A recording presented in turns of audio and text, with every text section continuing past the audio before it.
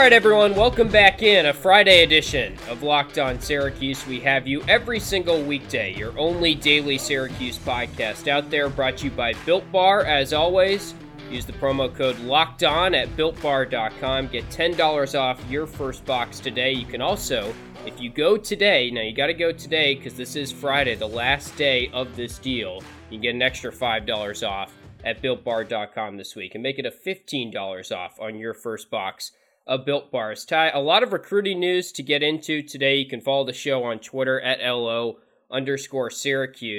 But I think we should start with the John Wildhack press conference and kind of the announcements that came out yesterday in regards to season tickets in the football season. Basically, the headliner there is John Wildhack is planning, and the Syracuse Athletics Committee is planning for some fans in attendance, but they're also planning for less fans than normal and some sort of adjustment in that variety. And they're kind of giving the season ticket holders a little bit of a caution in that regard, which I think is good that they came out with a statement and are kind of being upright and honest about this.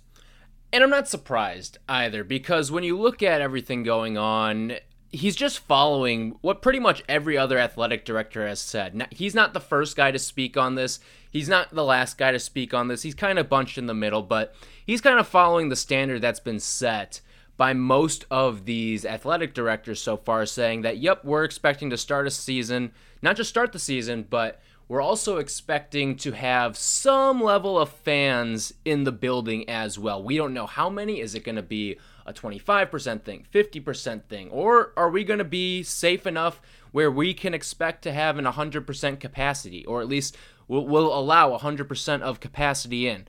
I very much doubt it'll be the latter of the options that I just mentioned, but all these guys seem pretty optimistic that there could be maybe a 25% option. And to be honest, I don't blame them, because there's no reason to axe this now, right? I mean, this is the end of May. It's going to be June over the weekend. So we're still, what is that, about 3 months until we're supposed to see this thing kick off, right? So there's plenty of time for things to develop. I mean, students are supposed to be on campus on August 10th, I believe, for Syracuse students. So the students will be on campus, or at least are expected to be on campus, barring some sort of second wave that hits early. But I mean, that's where we're at right now. And I've always stood firm on the fact that there's no reason to axe anything this far prematurely. And this is exactly what that's falling into right now. Yeah. It's interesting. The university also came out, I think it was yesterday. We're talking here on Thursday night, and they said that masks are going to be worn by basically, or it's going to be kind of required once students do return to campus, and faculty and visitors, and basically anyone, staff, anyone like that is on the campus is going to be required to wear some type of face mask, and they're going to limit classes to around 30 people max in a class at a time, which is all type of decisions that I think we're going to continue to see most schools make. Have you seen what Indiana's doing? No, I haven't seen. I find this very interesting. This is the most interesting proposal that I've seen for the return to school, where they're going to start at their normal time. So I think it's like the third week of August. And up until Thanksgiving, everything is supposed to be your in-person attendance. I'm sure it has some of the same safety protocols that Syracuse is looking at too.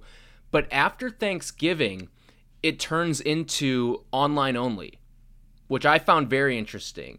All of second semester? No, not all of second semester. All of after Thanksgiving until the end of first semester. So Isn't that's that all online. Essentially Syracuse's plan? Sort of. Well, Syracuse's plan is we're going to start early and we're going to try to get this thing and end at Thanksgiving, and everything is going to be done in person. So I see what you're saying. I think there's the option to flex out and move to online in this. Well, I guess this is in every school's plan, but in Indiana's plan, there's a cool graphic that kind of showed everything. But I found that very interesting too. Right. So Syracuse is doing online finals after Thanksgiving, but they're not doing any classes. So that, I guess that's the difference. Is you're saying Indiana is actually going Indiana's going back to school after Thanksgiving. Well, they're going back to school and finishing out their semester, but it's all online. Right, because Syracuse is starting earlier than them, so that makes Right. sense. Yeah, I mean, we talked about this maybe 2 weeks ago now. It's hard to keep track of time, and sort of we laid out maybe why it's a little bit unrealistic to visualize football happening. And then last week, I do feel like I got a little bit more optimistic about the whole process and maybe the chances that a football season in some variety happens in the fall. And I guess a lot of the reasoning for that was just sort of seeing these schools come out with plans like Syracuse with these accelerated schedules. South Carolina did. I mean, the one that really surprised me was NYU, because you'd think of all the schools that would be committed to online learning and value that and think that's the safest thing right now, be NYU, considering A, it's the hub, it's where really it's the coronavirus hotspot in the city. I mean, they don't even have a campus. It's just basically the city. My sister went there, so I'm pretty familiar with it. And also there's a lot of international students who come in and out of NYU. They have a high percentage of international students compared to other schools. So I thought that was surprising. Now, again, NYU saying that at this point, there's no saying that they can just reevaluate based on testing and whether a second wave happens or whatnot and then scratch that plan altogether. But they came out and made a stance and said, we're going to be on campus in the fall, which surprised me. Have you sort of changed your mindset on whether this is going to happen or not based on what's happened in the past couple of weeks?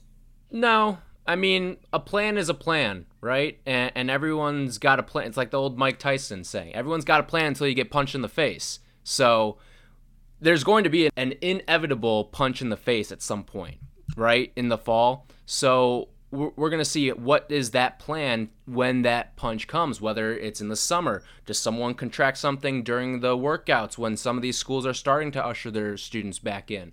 Who knows? That's all up in the air. So it's a plan, and it's definitely, it makes you feel a little more optimistic. But at the end of the day, I mean, we've talked about it with TBT too. It's a plan. It sounds good, and it looks like things can work out. But at the end of the day, all it takes is one little thing to go wrong, and your plan can be spoiled. So I'm still not as optimistic because of the whole testing aspect. And again, like I've said many times, those tests don't grow on trees. And when it comes down to it, is this really where we want to allocate these tests when we have them? So we'll see. We kind of laid it out for you, how many people go into the operation of this TBT tournament. It's going to be less than 400 people in the TBT. So if it's 400 people there, what's college football when you're accounting for rosters that are about 8-9 times the size of what a basketball roster is? And then you've got ops people, you've got more coaches than you do in TBT, you've got more, just stadium management, making sure all that stuff's good and well, so training staff. So the numbers are going to inflate, and not to mention the fact that there's 130 something teams also. So I'm still steadfast in my belief that I'm not as optimistic this is going to get pulled off. I know a lot of other people are, but I'm still kind of standing firm in my belief. And listen, I'd love to be wrong, all right? I'd love to see sports back out there. That's kind of my way of doing this too, is I am hedging my life in this regard. If it doesn't happen, hey, I was right. Chalk went up for the good kid. But if I'm wrong, guess what? I also win too. Because if I'm wrong, that means we're watching football. So I'm going to live that win-win mentality here. But I do believe that it's going to be very tough to execute this. The part that I keep falling back on is I just don't see a world where there is college football in the fall if students aren't back on campus in the fall. And, right. I know these schools are making plans, but it's one thing to make the plans. It'll be another to see how the testing develops and where we are in a couple months and whether that is a realistic thing that can happen and a healthy thing that can happen. But John Wildhack, just to kind of wrap up what he said, as we continue to work through these important planning processes, we believe it is best that we pause our football seat upgrade and parking process. For men's and women's basketball, it is simply too early to tell. So that was from a Syracuse.com article. And they're still selling season tickets, though. Yeah, they are. I gather. And they just said be patient on, and if your seat is altered, just understand that that's a possibility. That's kind of what I took away from this. because you're still going to have to probably comply to some sort of social distancing measures once you're in the stadium. So, I mean, if you're used to being seat neighbors with John in section 120, you're probably not going to be this upcoming season, and maybe things get restored back to normal. But I understand why they're still kind of vouching for people to buy the season tickets and stuff. And on top of that, they're still taking the down payments that these people made. I know there was a big email that went out to these season ticket holders. I don't know exactly what it entailed, but I mean, there's a bunch of places right now that are losing money, and these athletic departments are no exception to that, because if there's no football, there's no cash influx. And what these season ticket down payments are essentially interest-free loans to these athletic departments. I mean, that's kind of what they're working with right now.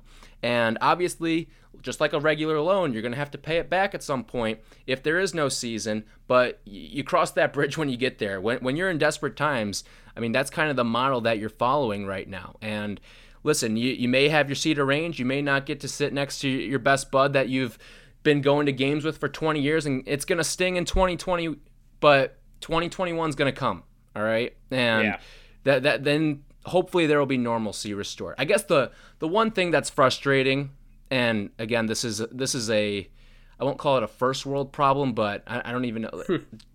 I guess this is just a Syracuse only problem almost, but it's kind of tough that this is the way you're opening up the new dome, and the fact that it's going to be 25% full if we get it.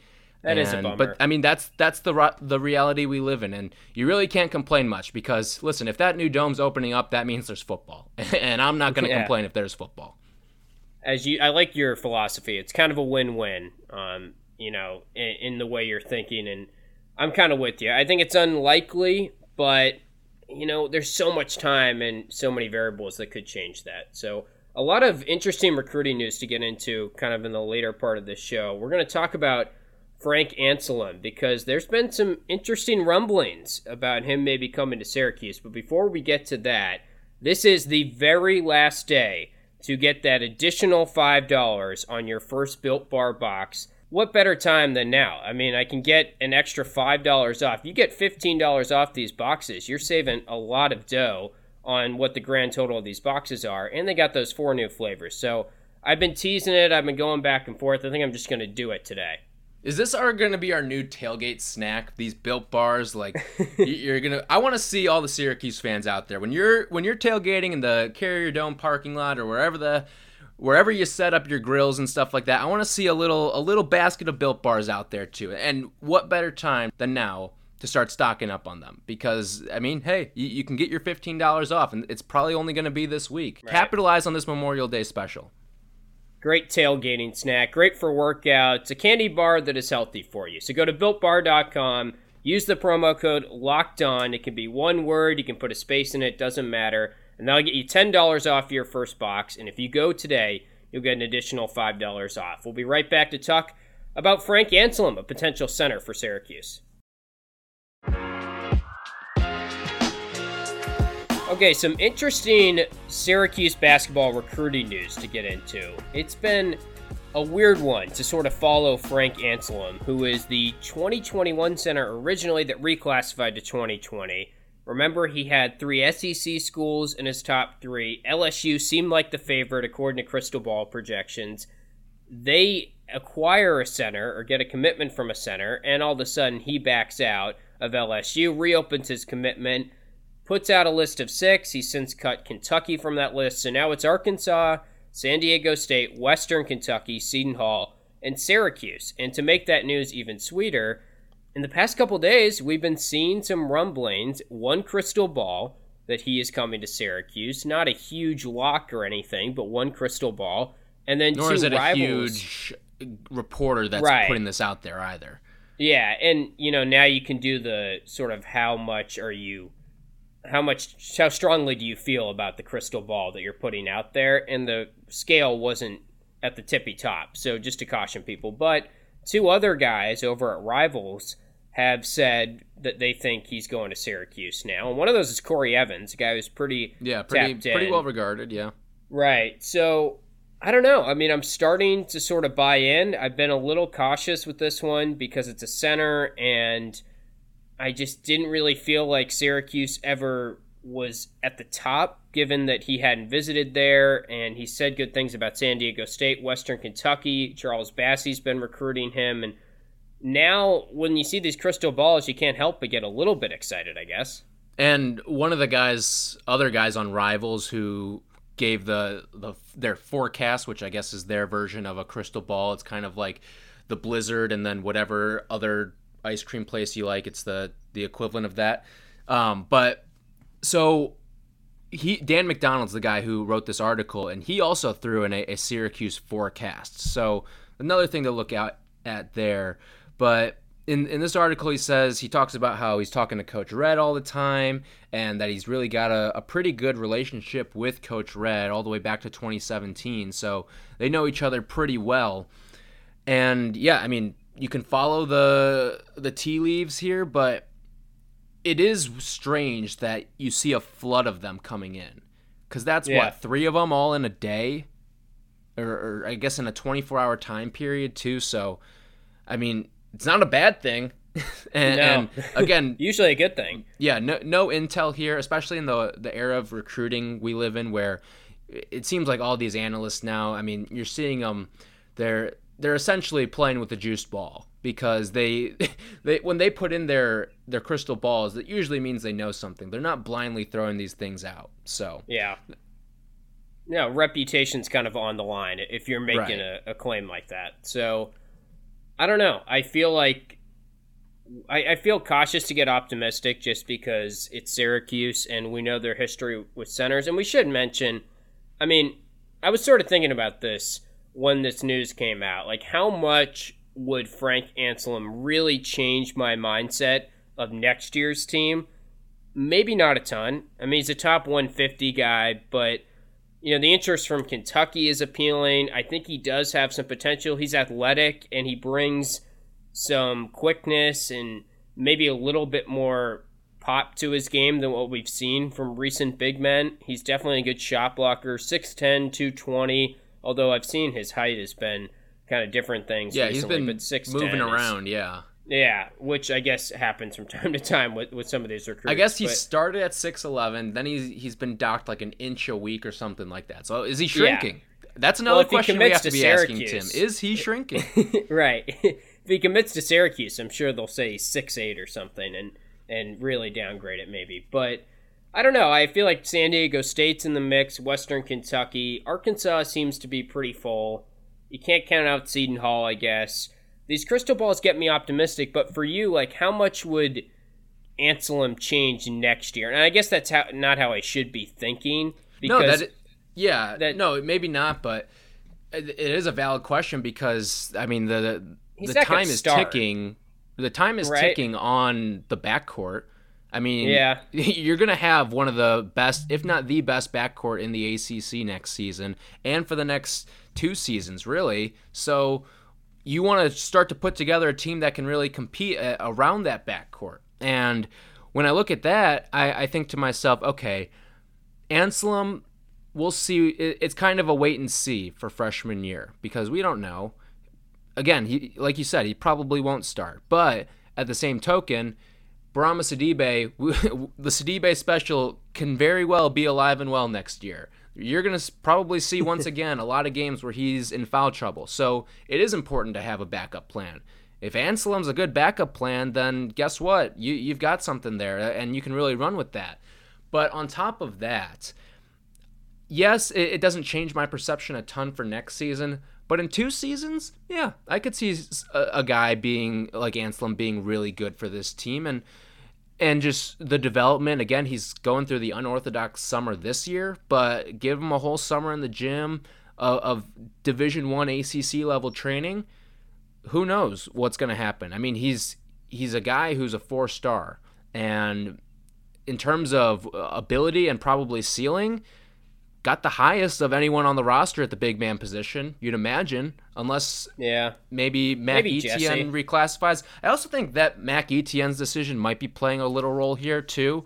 I mean, I don't know exactly, but... Well, Corey Evans did say he thinks Mac Etienne is not going to reclassify anymore. Now, Okay. He didn't say like definitively, but he said he thinks it's likely that he won't reclassify. But it was thrown around, and I'd say it's definitely in his head a little bit if it was talked about.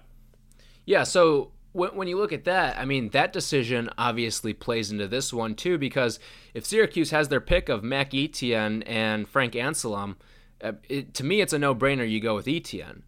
Yeah. And whether that means you're getting him in 2020 or you're stockpiling him for 2021, that's your guy. And again, the center position is going to be pretty clogged up, and you might have some unhappy campers at the end of it. So who knows, maybe some guys end up transferring, especially if a one-time transfer waiver gets passed for the next season. Again, it's not going to follow through for this year, but maybe next year it's something that can certainly happen. So if it comes down to Etienne or Anselem, you're probably picking Etienne, and maybe that's the holdup right now in Anselem's decision.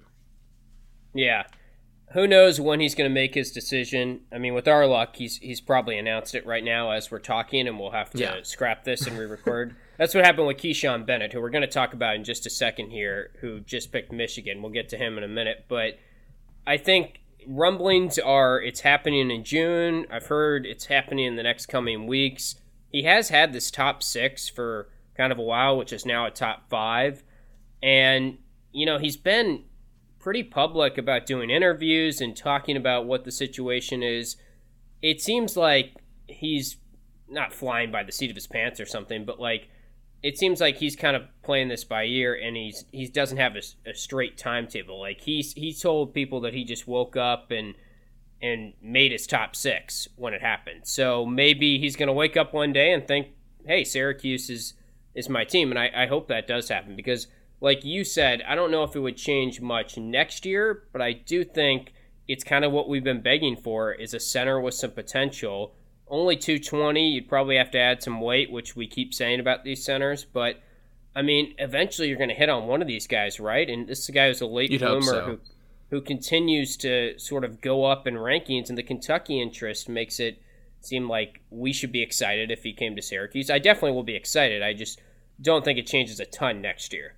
Yeah, again, I think another interesting thing too, and I've seen this kind of thrown out there as well, is since he's been sitting on this top 6 for so long, is he looking for a bigger offer? Is there a mystery team out there that could come into the fold?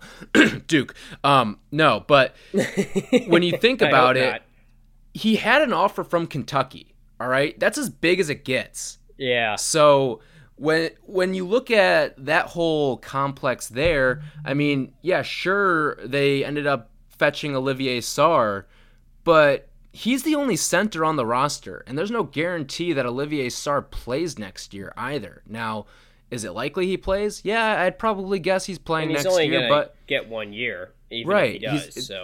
So, and no one else on the roster is bigger than 6'9". So when you look at that, I think to myself, if I'm Frank Anselem, I could be a starting center next year at Kentucky if everything goes right and if I prove myself. And even if not, I'm going to play major minutes, because guess what? I mean, 7-foot bodies can't be out on the floor for 35 minutes a night. So I'm going to get mine still. And it's going to be a very similar situation as any other program I go to. So if Kentucky does feel like home, I don't think this whole Olivier Sarr news, obviously it seems like that is the thing that's detracting him. But, I mean, if I were him, I wouldn't be backing down from that just because I see that. I mean, Kentucky was in the fold. He could have committed before Olivier Sarr, too. So yeah, when all that gets thrown into it, I mean, I err on the side of he could have gone to Kentucky. I mean, that door was open for him, and so I'm not buying this whole bigger offer thing that's being tossed around. Yeah, well, if it is a bigger offer and he's waiting for Duke, I think we can blame you now. I'm just gonna put it all on you because you brought up that Duke comment there. But I do agree with you. I think that's unrealistic, but we'll keep watching Frank Anselem. I feel like we're going to be talking about him at least one episode next week based on how this thing is going. So let's talk Keyshawn Bennett, 4-star defensive end who made his decision. He's going to Michigan, which is unfortunate for Syracuse. We'll tell you how you should feel about that decision and maybe some other 4-stars that are out there now for the Orange.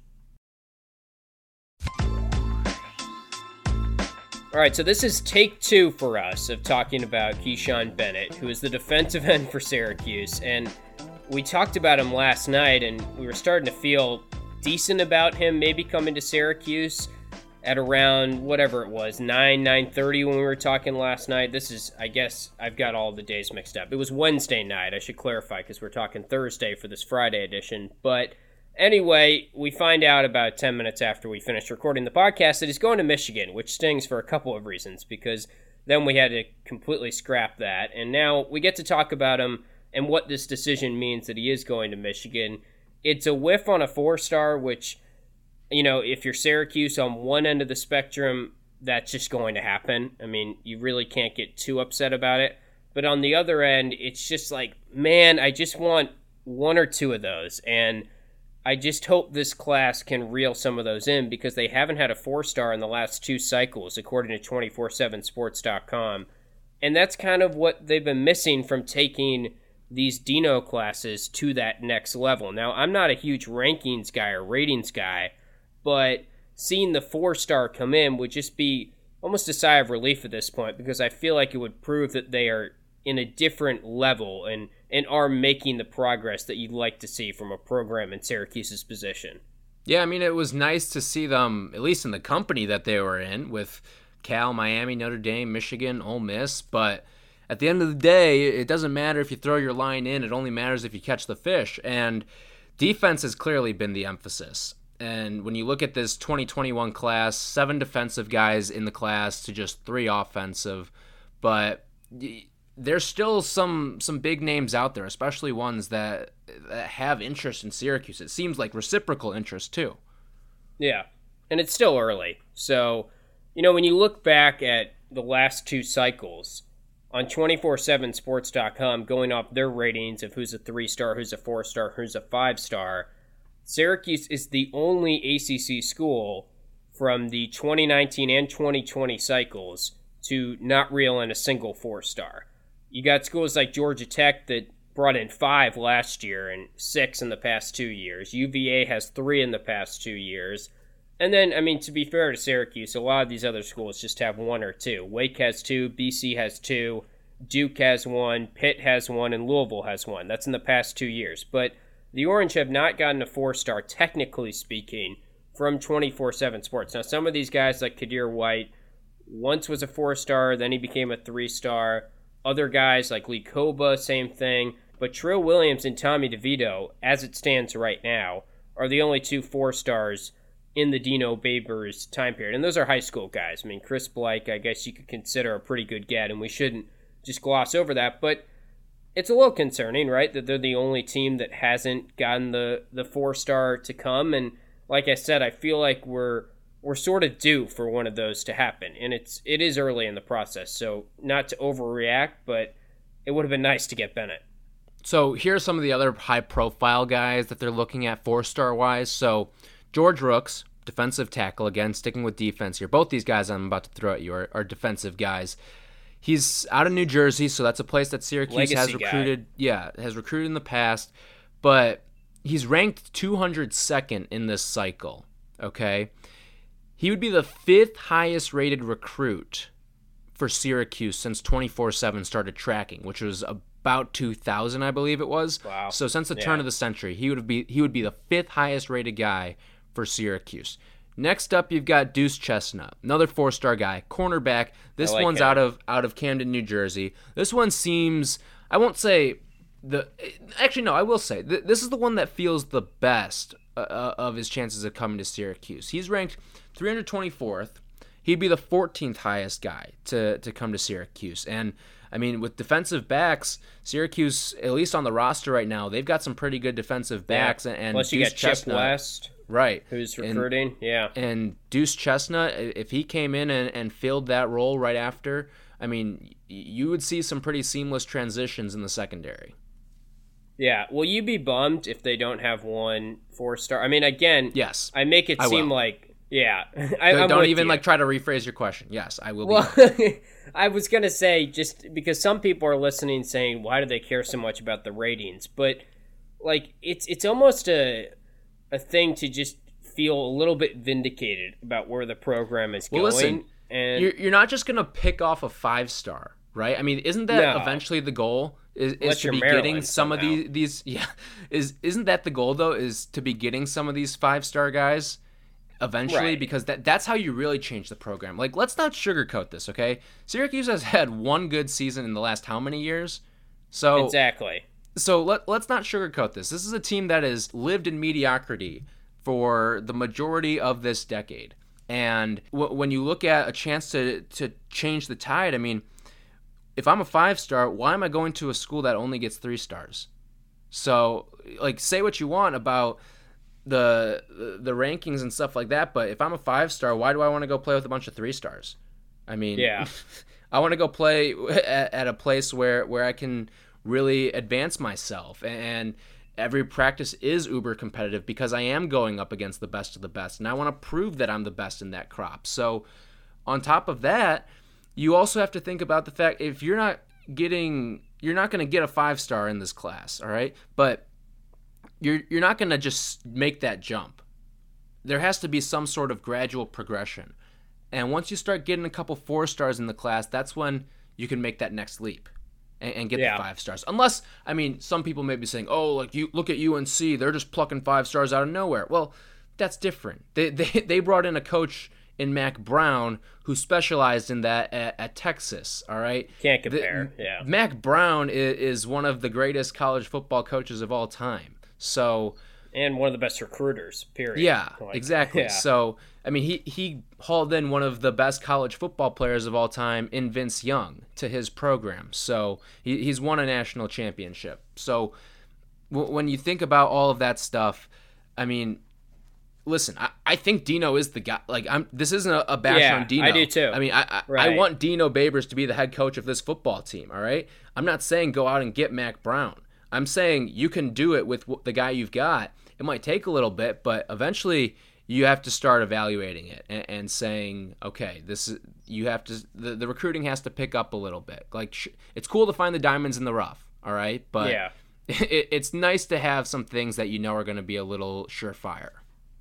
Yeah, that's exactly how I feel. I love Dino. I think he's going to take this program back to where it needs to be. I hope, that he has that contract extension, so I hope he's not going anywhere or anything like that. I have a lot of faith in him, but talent matters, and talent wins out at a certain extent. You need talent to go up against, as Dino has said, these 4 and 5 stars on the other side at the ACC, like Clemson and those type of schools. So, anyway, that's going to do it for this week's Locked On Syracuse. We'll be back on Monday and have you every single weekday next week. Go to BuiltBar.com if you'd... I don't know why. Tease Justin Knight. Oh, good call. All right. Are we going to do that Monday? Probably not, right? No, I'll just say, say next week. Okay. Also, say that we'll get to the Bleacher Report article, too. Yeah.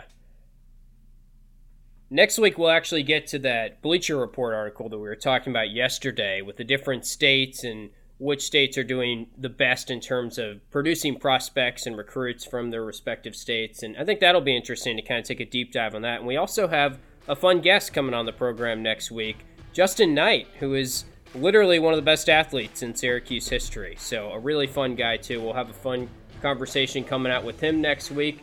But that'll do it for this week. For Tyler, I'm Tim. Feel free to check out Locked On ACC and all the rest of the great podcasts on the Locked On Podcast Network. And we'll talk to you guys on Monday.